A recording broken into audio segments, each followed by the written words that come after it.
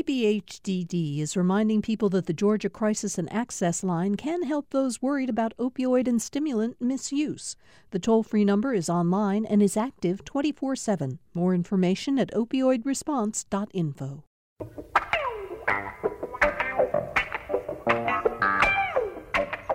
Thank you for joining me for another edition of Political Rewind. I'm Bill Nigut. Today we're going to revisit another one of our favorite author conversations from 2021. And with the new year approaching and many of us searching for ways to make a fresh start, this show from last May feels especially relevant right now.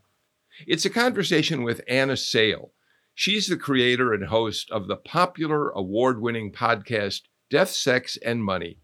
On each episode, Anna digs deeply into subjects that many of us would just as soon try to avoid thinking about, including, yes, death, sex, and money.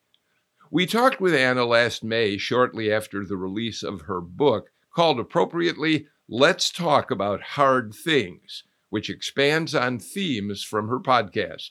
Here's the show. I had just a wonderful time reading your book, Anna Sale, and I'm just really thrilled you're here with us today. Welcome to Political Rewind.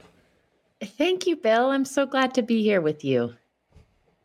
You, from the very start, you tell us, I grew up with a certain faith I could find the right words to navigate whatever life threw at me.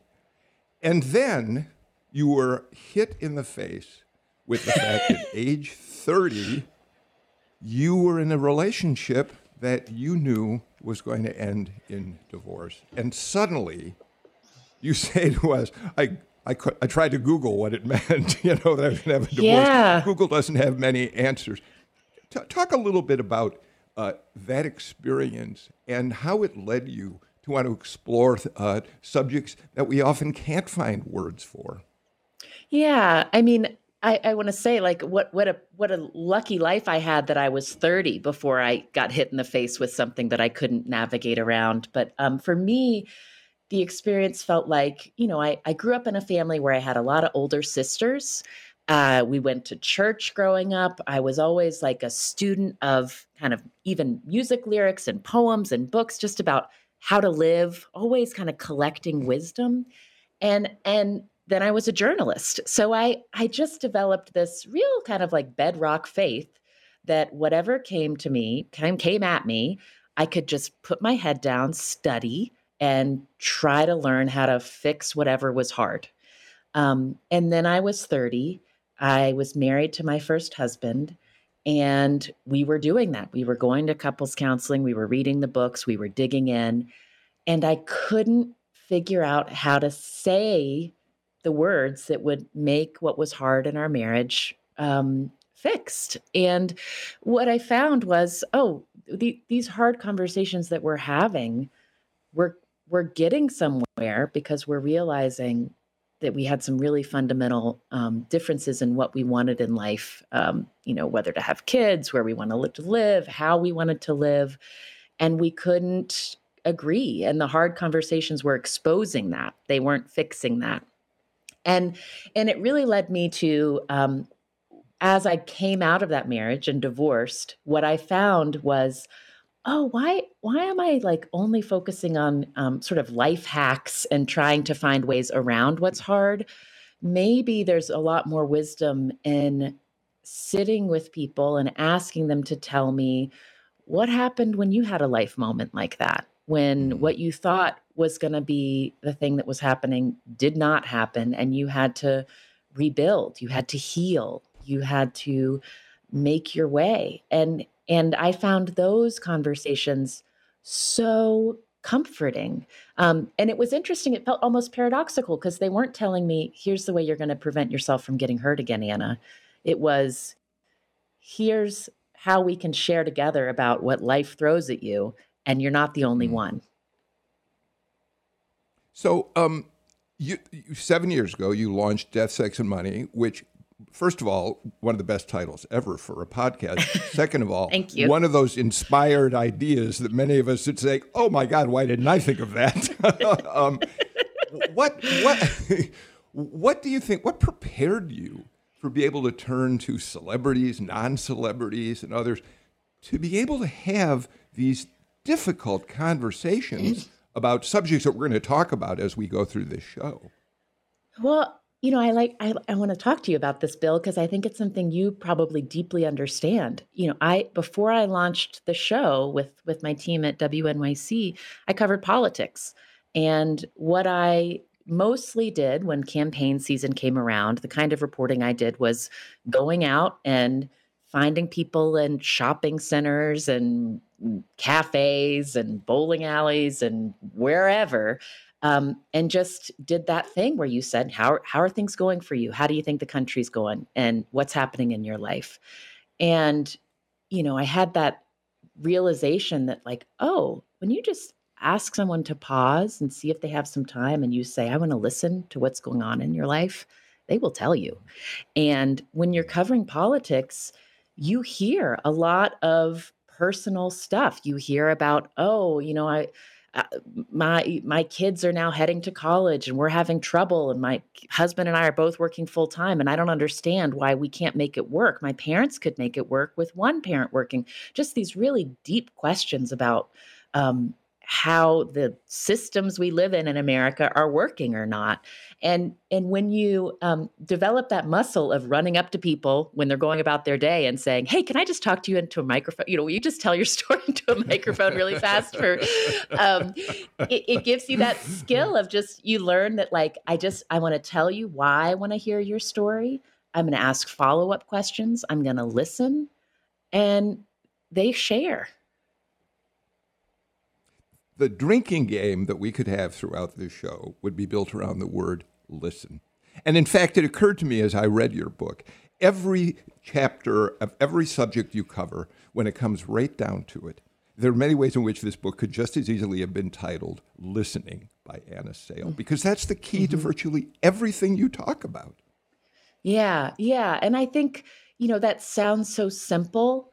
And then when you really think about how that happens in hard conversations in each of our lives, it's so hard, because really, I think the really essential skill in listening, especially when it's around something where there's disagreement or conflict or difference, is the question like, can I hear what this person is telling me, even when it conflicts with my own point of view? Can we exchange the deepest sense of how we think, whatever our own personal analyses are, and can we make room for both?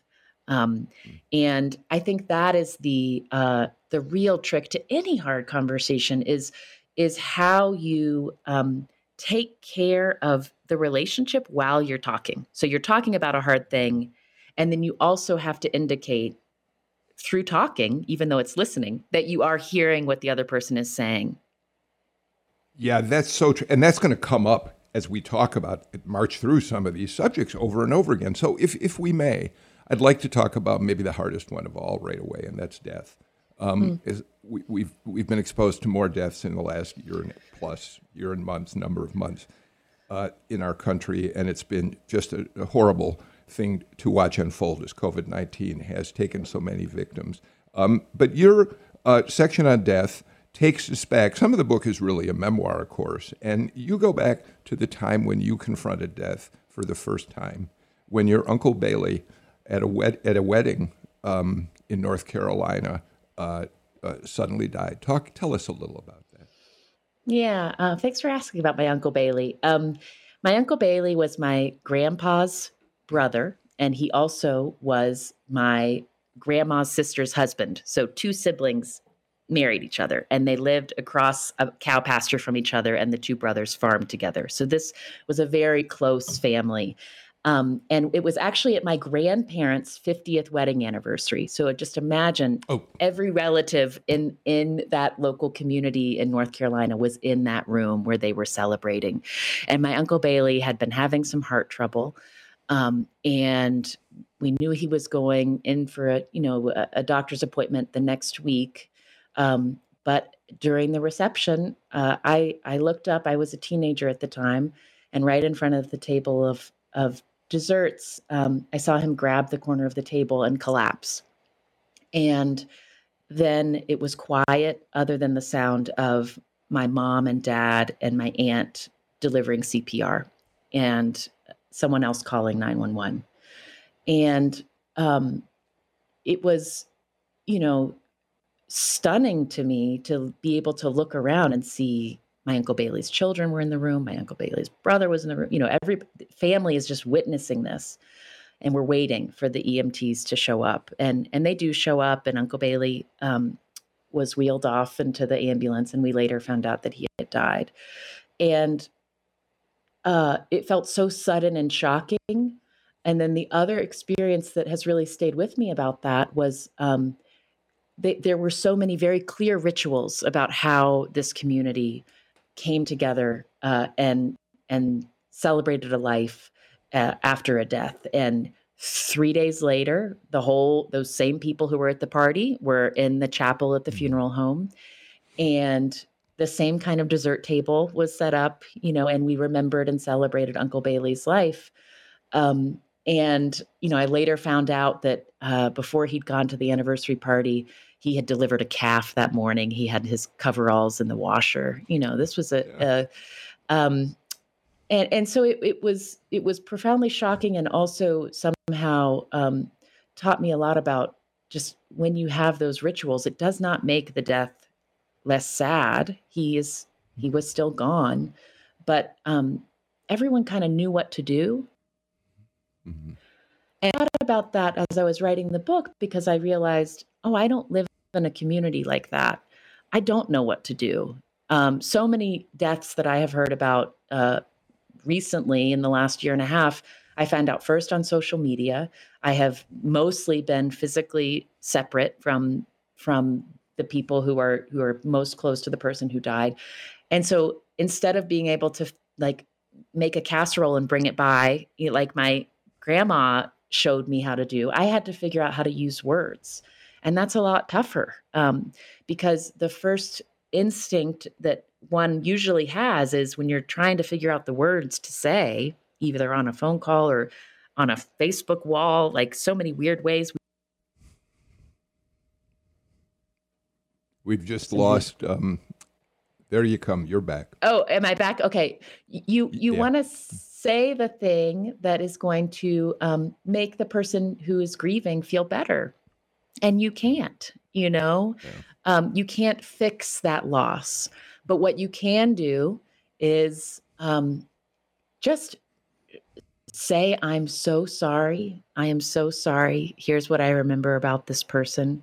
And then listen to see what they're feeling and validate whatever feelings they're going through, instead of trying to rush through to, you'll get through this. These sort of things that we say that often skip over the loss because it's too scary and hard to look at. You quote Megan Devine, who has a website called Refuge in Grief, and she says, some things cannot be fixed. They can only be carried. So I'll share with you a quick personal example of that. My father died, it's been a long time now. He died in the mid-90s. And at the time, I spent an awful lot of my time here. He's up in Chicago, and I was covering the governor of Georgia at the time, Zell Miller, pretty extensively because he'd become a figure in national politics. Zell could be an exasperating, thorny character. He was from the North Georgia mountains. He had a spiky personality. We occasionally clashed, as all reporters did with him. But in the midst of being in Chicago, preparing for my father's funeral, Zell called me. And we didn't talk for long. But at the last thing he said, and they're words I will never forget, is, Bill, I love you. Oh. And to me, that was such a profound statement from someone who made himself vulnerable in the moment. Never tried to, couldn't fix it, but it was an extraordinary moment, and I think you would understand why that would be such a powerful moment. Yeah. Oh, I love that memory, and I think what it speaks to is, I've been thinking a lot about like all of us are figuring out how to talk about loss with one another, and we're kind of reuniting, even if some of us were working, in our workplaces as essential workers all this time. We haven't been gathering socially as much. So how do you begin to acknowledge that loss? And I think that Bill, I love you, he took that step of saying, I'm going to like go out on a limb here outside of the usual way that we communicate. And I'm going to indicate that I'm recognizing that something big is happening and you are going through something big. And what a like extension of grace I feel. And that's, I think, what, when you can think about when do I bring up a hard thing? Is this small talk or what do I do? It's sort of in those little moments where you say, I'm just going to open this door and I'm going to say, I see you. I see what's going on, and it hits. It's so loving. You make another point about how we deal with death right now that I was so on board with. Why have we stopped talking about the fact that people die? Now we talk about them passing away, passing over, transitioning. Now, I appreciate that some of those words relate to religious understandings of death. Nevertheless, those words have creeped into our culture on the news, for example. So-and-so passed away at age 67. And it feels to me like it's an avoidance of dealing with the reality. Sorry, they were here yesterday, they're gone today. And as you say in the book, death is overwhelming, but it's not complicated. Someone was here, now they're gone. Yeah, I mean, I like you, I said, I understand why you choose different words when we're talking about death. Sometimes it's, even to just try to be polite or also respect the dignity of the person who's gone, so we look for these words. And I think it's, if that's your religious tradition or that's the way that I understand all of those impulses, but I also wanted to point out, here's what's lost when you use euphemisms. Like you say, you sort of gloss over the real reality of death. Death is an ending. It is an ending of one sort. Even if you believe in an afterlife, it is a change. It is an ending. And also it can obscure some really fundamental facts about how our society is working. One of the people I talked to in the chapter on death is Alicia Garza, who coined the term Black Lives Matter. She's an activist based in Oakland. And her point is, I really think we need to say, when we're talking about death, how someone died. She talks about in the context of police violence, like she uses the verb murdered. She talks about people in her community in Oakland dying because of neglect.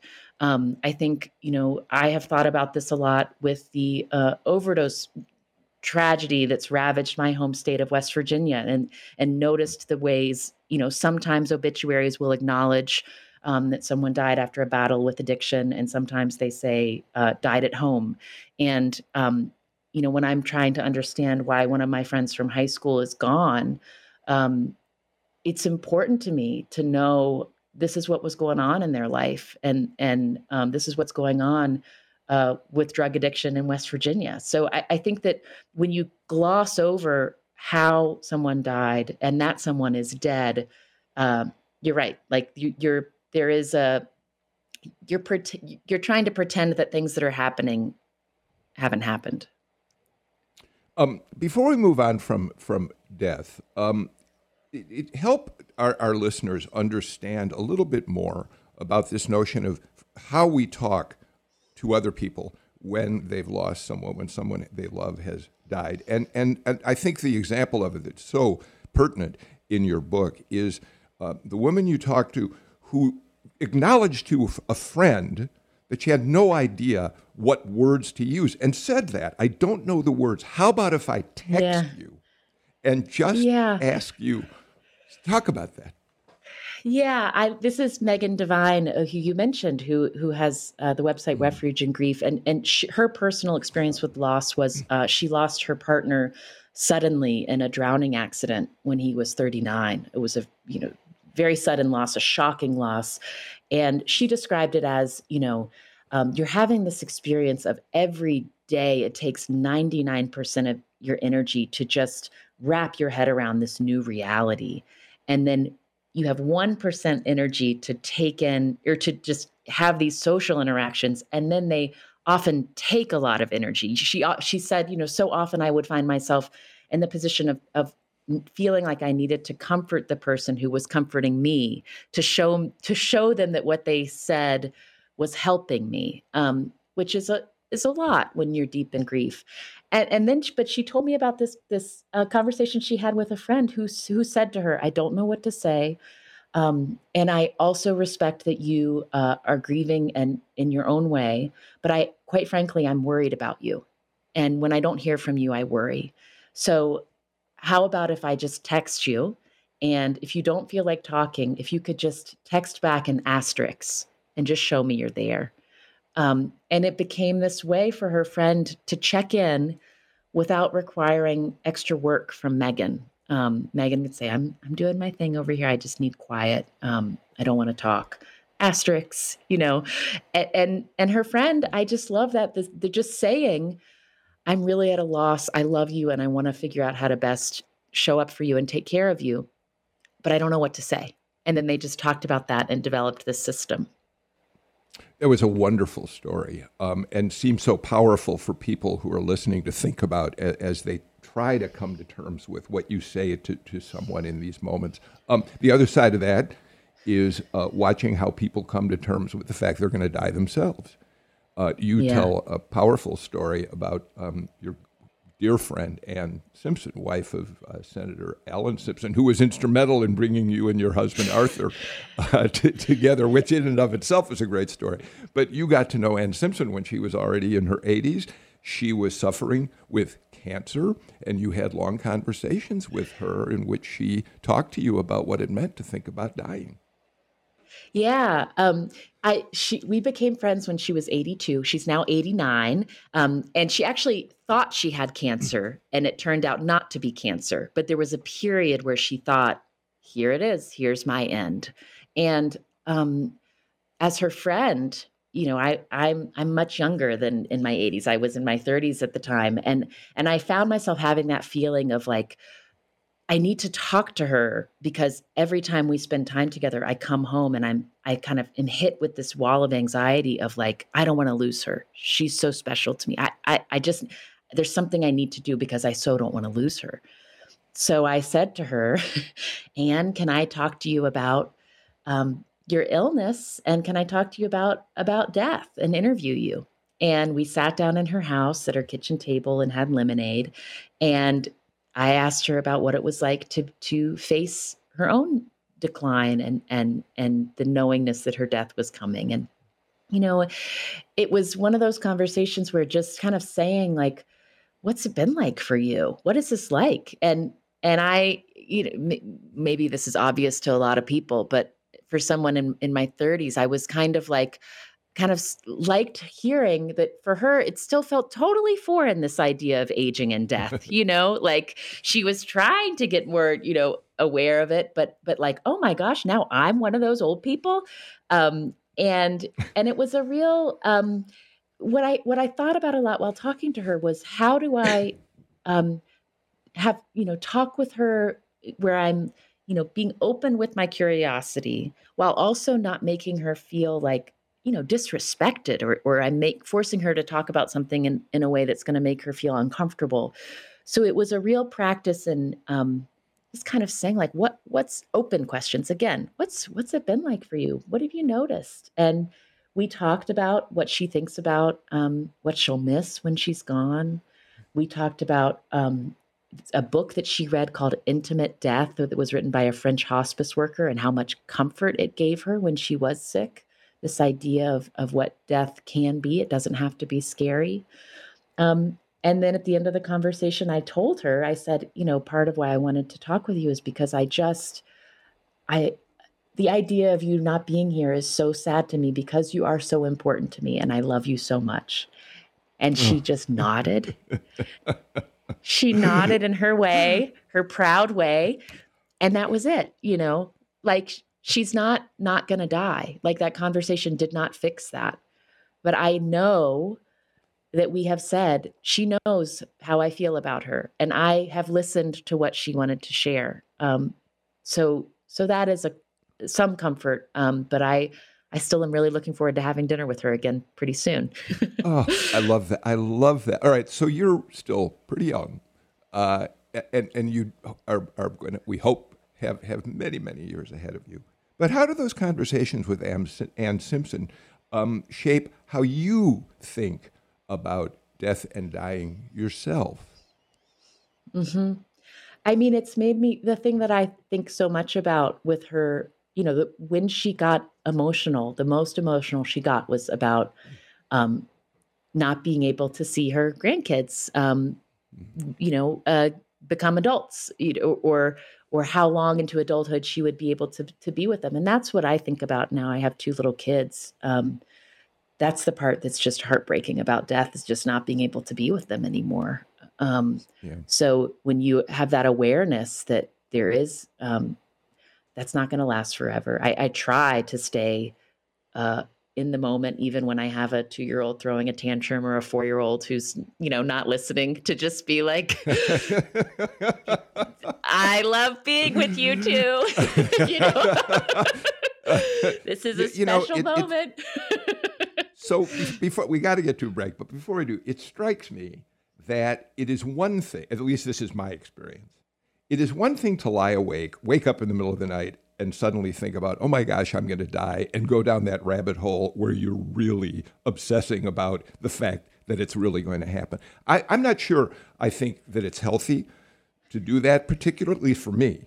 On the other hand, I'm 74 years old. I had a heart procedure last week. I had 2 stents put in last week. And suddenly my mortality feels much more real. And so what I do think is important is that in calm, loving, and practical ways, I can talk to my wife, who's like 16 years younger than I am, my grown children, about the fact that someday we're not going to be together anymore. And to me, those conversations, there's a certain graciousness around those conversations, even though my kids especially want to hold their fingers in their ears. Yeah. I mean, I get that. That's how I felt with Anne Simpson. That's how I feel with my own parents. Like, don't make me face this. But also when you push through that and say, like, what is it like to be, my dad is in his 80s. What's it like? What are you thinking about, like, your priorities right now? And those conversations, like, to know that you're having them and have had them when you don't have the opportunity anymore. Like, that's why you got to push yourself to pull your fingers out of your ears. I think that's exactly right. Anna Sale, we're going to continue talking. I really want to talk to you about your section on sex, which is just as much about relationships, and I found it really resonant for me in my life. The book is Let's Talk About Hard Things. Our guest is the host of the podcast Death, Sex, and Money, Anna Sale. We'll be right back.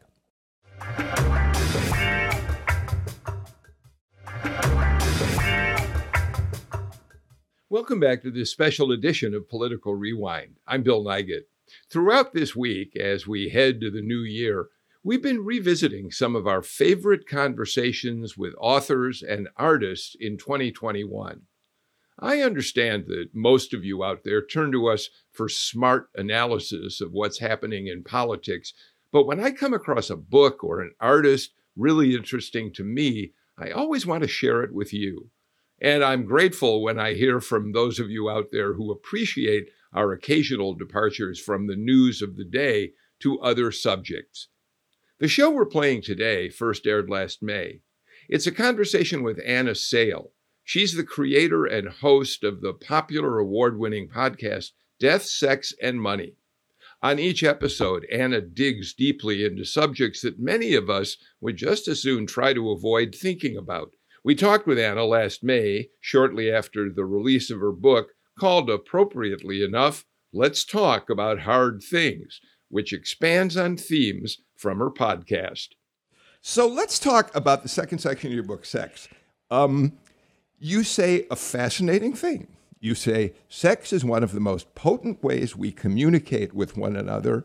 It's a wordless communication, but managing its power requires words. And a good part of what you discuss with us is how couples learn to be willing to say things to each other like, what do you like? What don't you like? What would you like me to do? What would you... And I have to acknowledge that as I read that, I thought, I'm awkward about those kinds of questions too. I know. It's because a lot of us are. And Bill, I want to say, like, I to all you listeners out there who heard Bill's forward promote before the break about sex coming up, I'm sure there's some sitting in their driveways because that's like one of the best forward promotes in all of public radio history. I think we all feel awkward around conversations about sex and not just the physical act. As you say, I write about it as, it includes the idea of romantic relationships, because anytime you are talking about sex, what is hard is you are having to figure out, how do I indicate to this other person what I want and need, whether it's physical, emotional, etc. And I need to figure out how to listen to what they want and need.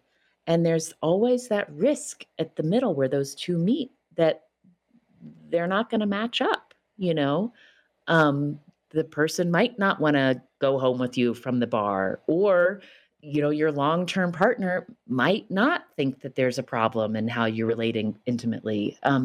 And so that's what is hard, because those conversations take saying, here's what I'm noticing, here's what I'd like, and there's all kinds of shame around even figuring out if you're allowed to say what would feel good, for example. But when you talk about that, what you're doing is you are taking care of that relationship, because what is a romantic relationship other than that exchange of like, here's what I want and need, what do you want and need, and how do we make that work together? There's an old cliche that I think has some applicability here. Good sex does not necessarily make for a good relationship, but bad sex almost certainly will cause real problems in a relationship. Yeah, I mean, and I think that's like, I think that's I'm going to tease that out a little bit, which is to say, like, I write in the chapter about, in any relationship, there is change, right? Because sex also is about our bodies. It's about our stress levels, like, how we're feeling emotionally, whether we're ill or not. And so even when you think, I talked about this with my partner when we were getting together 15 years ago, we've worked it out. Like, actually, no, you do have to do that check-in of just like, what's going on with you? What's going on with you? Because change is a part of all of our relationships. And bad sex, as you say, that's what happens when there's like a mismatch and a not listening. And so I wanted to create a number of sort of models in that chapter of just, these conversations aren't complicated, because it's just about, they're short sentences, how you feel, does that feel good? What are you up for? Just kind of, and it can be playful and flirtatious. It doesn't have to be, clinical and weird and unromantic. But just opening the possibility for those conversations really can go a long way to make bad sex good. Absolutely. But I also think that the first part of that cliche is really important to think about, that good sex doesn't make for a good relationship. And the reason it doesn't is because, and it's why relationships are as much a part of this section of the book as talk about sex itself, is because if you haven't figured out how to communicate in broader ways, how to talk to one another, how to listen to one another, then you can even put aside all these questions about what do I want, what don't I want, because as you point out, it's the relationship and how you communicate in so many ways that matters. Yeah, and really this gets down to trust, because this is sharing yourself with someone is vulnerable. And I do think I've been really heartened by the way the public conversation we've been having about what is the appropriate way to talk about consent and sex. Affirmative consent, say, not just saying, "Do you want to go home?" but like, "Is this okay? Is this okay?" And even doing it in a sexy way, like that's a really good model that people who have again been together for a really long time can use too. Because it is that tending to the relationship while you are figuring out your physical intimacy. Soon after your divorce, you had met Arthur, right? Mm-hmm. And he wanted you to go with him to a wedding. And both of you understood that that might be a very vulnerable place for you to be. And I'd love for you to talk about that just a little. But I'd also like to talk about something the minister, I think it was at that wedding, said that you felt was important enough to put into the book. And he talked about love and marriage in a different way than we're used to thinking about it. What was that? Tell us all what he said. Yeah, Arthur was one of the first people I spent time with after my divorce, and one of our first dates was a wedding. I'm not sure I would recommend it. It's pretty intense. And the moment I remember that was the most intense for me is, I was sitting watching these two people up at the altar, and the minister said at one point, people think love makes a marriage. In fact, marriage makes love. And the message of his sermon was so much around what you are committing to building together when you are choosing to marry. And there's a lot in that I really believe. That's why I got married the first time, because I believed in building something with someone. But man, as a newly divorced person sitting in a chair listening to that, it hit. And Arthur noticed. And as the ceremony ended and we were walking away with all of the guests, he kind of gave me one of those, "You okay?" kind of looks. And I was like, "Oh, I'm fine. I'm fine." And then he looked again, a little deeper and more eye contact, and could see that I was, a little watery at the corners of my eyes. And he said, "Why don't you just walk over there?" It was an outdoor wedding. "Walk off the path. Just go sit in those trees. I'll go to the truck and you meet me there." Which, oh my goodness, like how he knew to do that. It's why I love him. And I sat on a log in my dress shoes and I just cried. And it's sort of one of those cries that felt like I was throwing up, like I just needed to get it out, And I composed myself and I walked back to the truck slowly. And then I saw that he had, while I was crying in the woods, he had gathered together some wildflowers and put them on the passenger seat of the truck. Like just Arthur. Really sweet, really sweet. And, it made me, I told that story because there's a lot in there. That he, so much about relationships is figuring out how to let your partner be going through whatever they're going through without always making it about what it means for you, And Arthur gave me the space to he realized there was some grief I was going through from the end of my marriage, and that it was okay that I could be a little messy. And the other thing that made me think about was like, oh, I really feel, what does it mean that I feel like I agree with that minister, but I'm also a divorced person, like, and just really confronting my own feelings of failure and shame. And it's something, I married Arthur. Spoiler, I married him after a lot of, sort of figuring out our way forward and me pushing through a lot of fear and me having a long period where I was saying like, I don't know what I can do right now. I'm still working through this. And he was okay with that. But certainly I think the thing that I think about how I think about marriage making love, I think, yes, it does. Marriage does make love. And also, sometimes marriages don't last forever. Yeah. Here, everybody, you all hear these threads that kind of run together in here. It's again, Arthur would certainly have been willing to sit and listen, not to try to heal you with his words.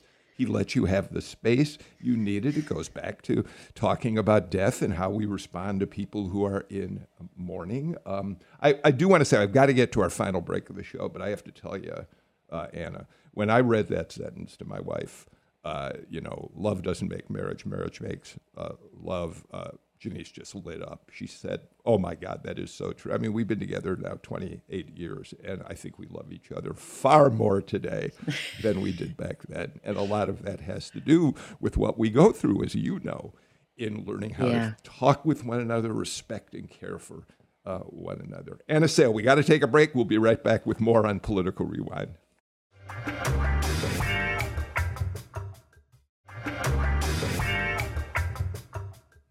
Death, Sex, and Money podcast host Anna Sale with us to talk about her book, Let's Talk About Hard Things. Anna, all right, death and sex are hard enough to talk about, but money, oh my goodness. My wife and I have a team of a couple of financial planners who have worked with us for a long time. They work for one of the most respected money management firms in the country. They have become close friends over the years. They've advised us. It doesn't matter that twice a year that we go in to talk to them about our finances, we both feel is like visiting the dentist for a root canal. Money, strangely enough, can in some ways be the most complicated issue of all the things in your book. Yeah. I mean, when I was writing, I was like, where do I start and end? And everything is about money. And also there's other things that are important. It was very tricky because I think that one of the things that makes talking about money so hard is we're talking about so many things at once when we're talking about money. And often we don't analyze what are all the layers of the conversation. There's a great quote that I learned from a financial therapist named Amanda Clayman. She's someone who her work, she's an actual therapist, and she just talks to people about money. She's not a financial advisor. She talks to people about their emotions and feelings around money. And she says money is both a symbol and a tool, which is, yes, obviously, but also, when we're arguing in my marriage with Arthur about like, should we spend this money on X? It's not about, just the money and the like personal finance piece of it. It's, I'm bringing all of my beliefs that I came up with in my family about what's an appropriate way to spend money and how much we ought to be saving and how much we share with others versus how much we try to build up stability for our own kids. Those are really big questions with a lot of cultural differences among Americans. And I realized through talking about money a lot with Arthur, like, this is something that's part of my personality. And I can think about, it's not gospel, I can think about, is there another way I want to think about money that would be more like less, I myself am quite cheap. That is my my disposition towards money. So I don't want to spend ever. I just clamp down and I have to talk about what is that anxiety about? And so when we're talking about money, we're talking about so many things at once. Well, instead of saying you're cheap, maybe we should put you in one of the categories that you write that financial psychologist Brad Klontz describes. You're about vigilance. You're very careful about making sure that you're not overspending. He says vigilance, money worship, avoidance. Let's not talk about it at all. Why do we have to see the financial planners twice a year? And then status. I thought those four categories alone were really illuminating. Yeah. And I thought vigilance, I thought the same thing. Well, that sounds really good. If I was going to be one of those four, I would have to be vigilant. But I think that the downside of money vigilance is the way it operates for me is I have this idea of if I focus on the numbers enough and obsess about them, somehow I feel like I'm keeping myself safe. I'm again, back to what we talked about at the start of the hour, this idea of it's going to protect me from the unknown. And of course, the thing with money is like, yes, you can prepare. And also, all of our financial lives are a combination of forces we can control and forces that are out of our control. Sometimes we're really lucky with the family we were born into or the economy we graduated school into. And sometimes a pandemic hits and wipes out your business, and it was not something that you yourself could have controlled. But so often, because the way we talk about money in our culture focuses so much around personal agency and personal choices, and it can be when you have something that's not going well in your financial life, shame stops us from having the conversations that could actually help us, figure out how to get out of it. Throughout the section on money, I went back and thought about a quote that actually appears in the family section of your book, but that again is a theme that I think ties together so many elements of what you talk about. Your conversation with Hasan Minhaj. He told you that his dad said to him, do you want to be right or do you want to be together? Do you want to listen and resolve conflict or to stand firm in your convictions and your truth? And I think that applies certainly to sex, to money, to family, and to identity, the other things you write. That is so crucial to all of this. How do we learn to have productive, respectful conversations in which the point is not to win, but to hear the other person and find a way to come together? I love that quote. Do you want to be right or do you want to be together? Because again, it's about, that's what a hard conversation will help you figure out. Sometimes it is appropriate that you say, actually, I don't agree. I'm not going to be in coalition with you on this if it's a political thing, or I'm not going to go along with this. It's antithetical to my principles, and I say no.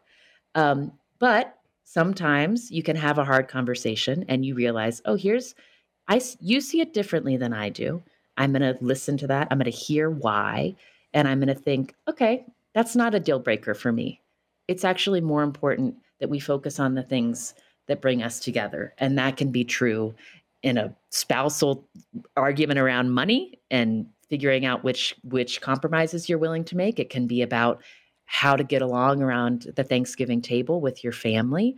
It can be at the highest levels of figuring out political coalitions and how to live in a democracy. And one of the best stories I think you tell about just that concept is about Pam and her stepfather. And it's the only place in the book where we suddenly get into a Donald Trump kind of conversation, despite the fact so much of the book is about now.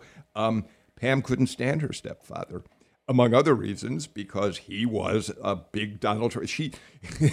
Fox News was on in the house 24 hours a day. But they managed to overcome that over many years, you write.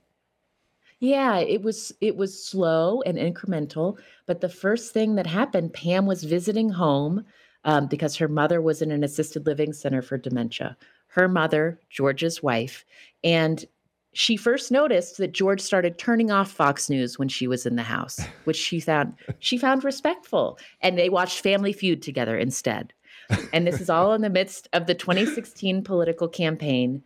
And then George just said to her, he said, Pam, I want you to know our relationship is more important to me than politics. So he just said, I'm going to take care of what we have together, even though we know we have these differences. And actually that allowed them to talk about their political differences in a totally different spirit. Rather than rolling their eyes at each other, they could be curious, and Pam could say, why do you think this? And he could say the same thing to her. And while they were able now to talk about their political differences, they also could continue to be in relationship while they were both facing the decline of this woman they both loved.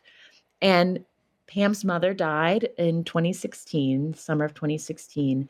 And she told me that the relationship that she built with George is one of the proudest achievements of her life. And that says something, it's not about winning a political debate. There's other bigger stuff to tend to. I have to admit that when I read about Pam and her stepfather, and especially the two things, she's proudest of being able to forge that relationship, and his having said to her, our relationship matters more than Fox News. It brought tears to my eyes because it's so powerful when people choose to be together rather than to maintain their kind of separate silos in the world. We are out of time for today's show, Anna Sale, and I'm frankly sorry we are. I could talk to you for another hour at least about this wonderful book, Let's Talk About Hard Things, but I hope people will get a chance to read it themselves. It's been a great pleasure to have you on the show. Not only should people read your book, Anna, they should, if they don't, listen to your podcast. I looked it up a minute ago. The new podcast is about a former pro climber who is now dealing with a devastating chronic illness, and that's there on your podcast site. Anna Sale, thank you for being with us today. Oh, what a pleasure, Bill. Thank you so much. We're out of time. Back again tomorrow. In the meantime, take care, stay healthy. Figure out if masks are important to you. I think in many cases they are. And if you're vaccinated, which I'm sure you are, tell a friend it's time they do the same thing. See you all tomorrow.